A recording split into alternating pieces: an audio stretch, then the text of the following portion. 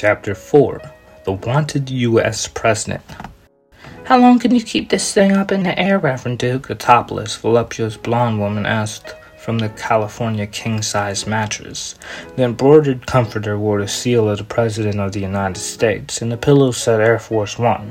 Although Duke was a former president, they were not on the presidential plane. They were on his private megaplane, the Trumpeter Swan. It was 150 yards long and considered a flying palace in the sky. "With these little blue pills, I could keep it up in the air all night long," Duke said, biting his lower lip and dry humping the air. "Not your shrimpy erection, silly," the Russian brunette woman said with a giggle and a sexy accent. "She's asking about your other penis. This plane," she said, with her arms spread and looking around. There was real oak furniture bolted to the floor. The doors were trimmed with solid gold. The walls were littered with pictures of famous people posing with Duke. He had an array of swords and antique Civil War muskets under an authentic Confederate flag. He also had a Nazi flag, in addition to a Blue Lives Matters flag and a true American flag, as well as the Christian People's Liberation Army flag at the helm. "Yeah," the blonde concurred. "We've been flying for days, Duke. When's this thing gonna land? I want Starbucks," she told him. "We got coffee in the kitchen, Tanya," Duke insisted. "Roboto, bring me a latte," Duke commanded his robot servant. "I'm on it, sire," the robot butler confirmed with hard-coded enthusiasm. "I don't want another Dunkin' K-Cup with 2% milk. I want Starbucks, caramel macchiato with oat milk," she demanded with emphasis on the oat milk. Duke sighed. "Sweetheart, I told you when we first got on board, this plane ain't never gonna land. I've been in the sky since 35, he said, referring to the end of the Second American Civil War in 2035. "I have this thing refueled by drones every 12 hours. I got oil pockets and airstrips all over the world," he bragged. "Hell, I've done an entire engine swap in the air. We have everything we need up here," Duke insisted. "Why would you ever go back down there and be a sitting duck?" he asked, pointing out the window to the burning ground below. "The whole world can't be on fire," Tanya insisted. She rolled her eyes while she tossed her long blonde hair over her shoulders. "If it ain't burning, it's overrun with zombies," Duke said, while making his best impression of a zombie. "Brains," he groaned in his zombie voice. The young ladies laughed. "What about our heaven?" the Russian woman asked, referring to the newly established world capital. "I hear it's like a literal heaven and there's hell on earth," she suggested. "And they have Starbucks," she smiled to Tanya. "Fucking nigger enterprise in this mega city," Duke muttered.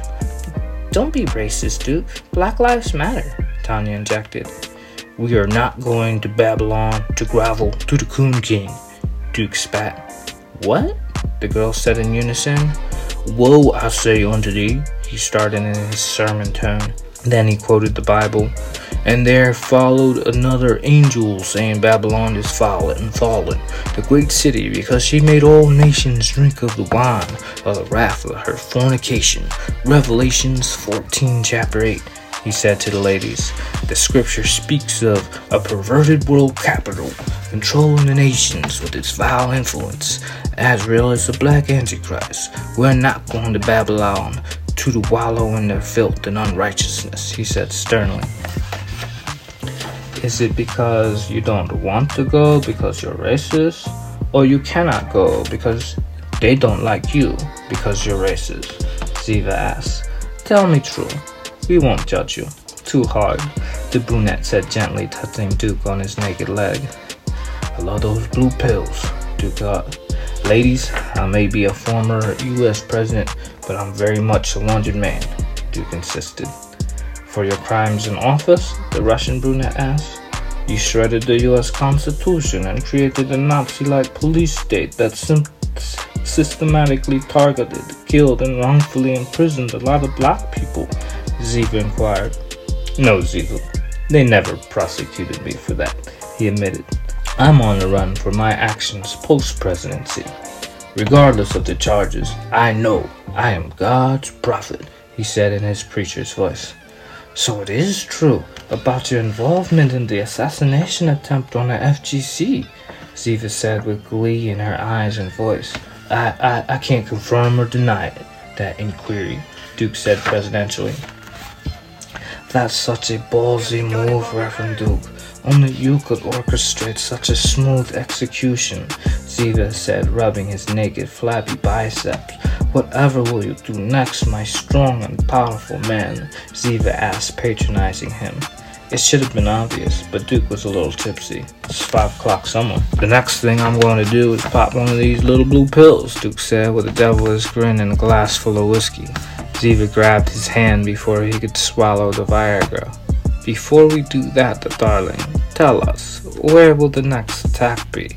I get aroused on the mayhem and destruction, Ziva said. The First World Order is looping the footage of the attack all day on the network they control. It's a vain attempt to boost Azrael's ratings by displaying his heroic deeds, she sneered. He is a tyrant, and he needs to suffer for what he did to that Christian martyr, Ziva preached, but really didn't care. She was baiting him to declare his next move. Maybe she would stick along. Maybe she would sell him out to the open source intelligence agencies. They did pay in Bitcoin. Now I see what the CPLA is about. Christian militarism, Ziva said with approval. Duke listened intently. He remembered why he summoned Ziva to his private plane. Tanya was there for her $1 million boob job, adjusted for inflation. Unintentional pun. Ziva was on board for her passion, her fire, and intellectual conversation. She was an engineer and an astrophysicist in addition to a part-time biblical scholar. While she was well-read, she viewed the scriptures as folklore and not the word of God. Her pillow talk was sensational still. You should never believe anything said directly before, during, or after sex. Wait, you attacked the world capital, Duke? Tanya asked. That's where Starbucks is, she said with growing frustration. It's complicated, girls, he said, drinking his whiskey with a long gulp. I financed attack on our heaven, Duke confessed, but I promise you it's God's will, he insisted.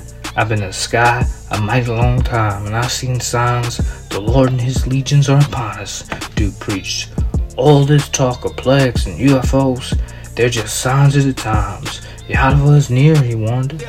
The ladies laughed at his prophecies. If Yadava is so close, Reverend Duke, then why do you lay here and drink and fornicate with us? Ziva mused cheerfully. The universe is big enough to have humans, God, and aliens. The plague is clearly extraterrestrial, she insisted. Yadava is not an alien, Duke snarled. Then where does he live? Ziva asked. In heaven, duh, Tanya chimed in. Where is heaven? Ziva asked. In the sky. How do you not know this? Tanya giggled childishly. We are in the sky right now, and I see no signs of heaven, Ziva said, coldly looking out the oval-shaped window of the cabin. Could it be a planet on the far rim of our solar system? She inquired. Nibiru, perhaps? She added. No, Duke said, soberly folding his arms in refusal. Why not? Ziva cried. The scriptures say nothing of a planet, he replied. What about a cubic space station, 1,400 miles long? Ziva asked. The Reverend.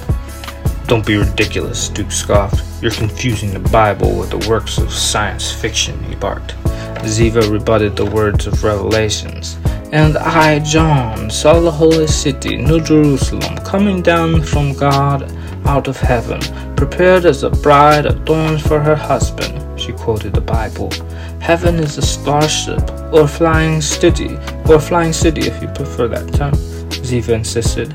There are several scriptures that elaborate on this floating city in the heavens. She added, she knows the scriptures, Duke thought to himself. No man can speak with confidence the coming of our Lord, Duke said conclusively. Yes, Reverend Duke, no man can, she emphasized on a man. Duke's communication piece chirped in his ear. I have to take this call, ladies. Why don't you enjoy yourself in the pool for a bit, he said dismissively as he headed towards the cabin. I hate this place. I want to go to the beach and sip Starbucks, not your stupid pool plane and your lame coffee, Tanya protested on her way out the cabin. She was clearly claustrophobic and starting to get a sense of cabin fever. She looked for something to kick over, but everything was bolted down. Instead, she smacked the robot butler as she walked by, shouting vulgarities in the hall. Land the fucking plane! Land the fucking plane! Tanya chanted. Duke wondered if she was going to be a problem as he closed the door to the cabin. This line is secure. I'm listening, Duke said. The robotic voice on the line was muffled. The package is ready, standing by for BTC payment, the voice said. Sent, Duke confirmed. There was a ding on the other end of the line. Get over, Christ. That lightning network is fast. Please don't take our Lord's name in vain, Falcon, Duke said sternly. My apologies. That's just the fastest I've ever got a Bitcoin payment, Falcon said. There's no excuses for blasphemy, Duke told Falcon. There'll be many more, I assure you, Duke insisted. Are you sure the shielding is sufficient? Yes, the payment factored in space and waited to transport for the lead-lined containers, Falcon assured. ETA? Duke asked. We'll link your guy before morning, the robotic voice confirmed. And there'll be a red dawn, Duke thought. It was a pleasure doing business with you, old friend, he said as he envisioned a mushroom cloud over the smoldering pyramid. Pleasure is mine, Falcon said, killing the line.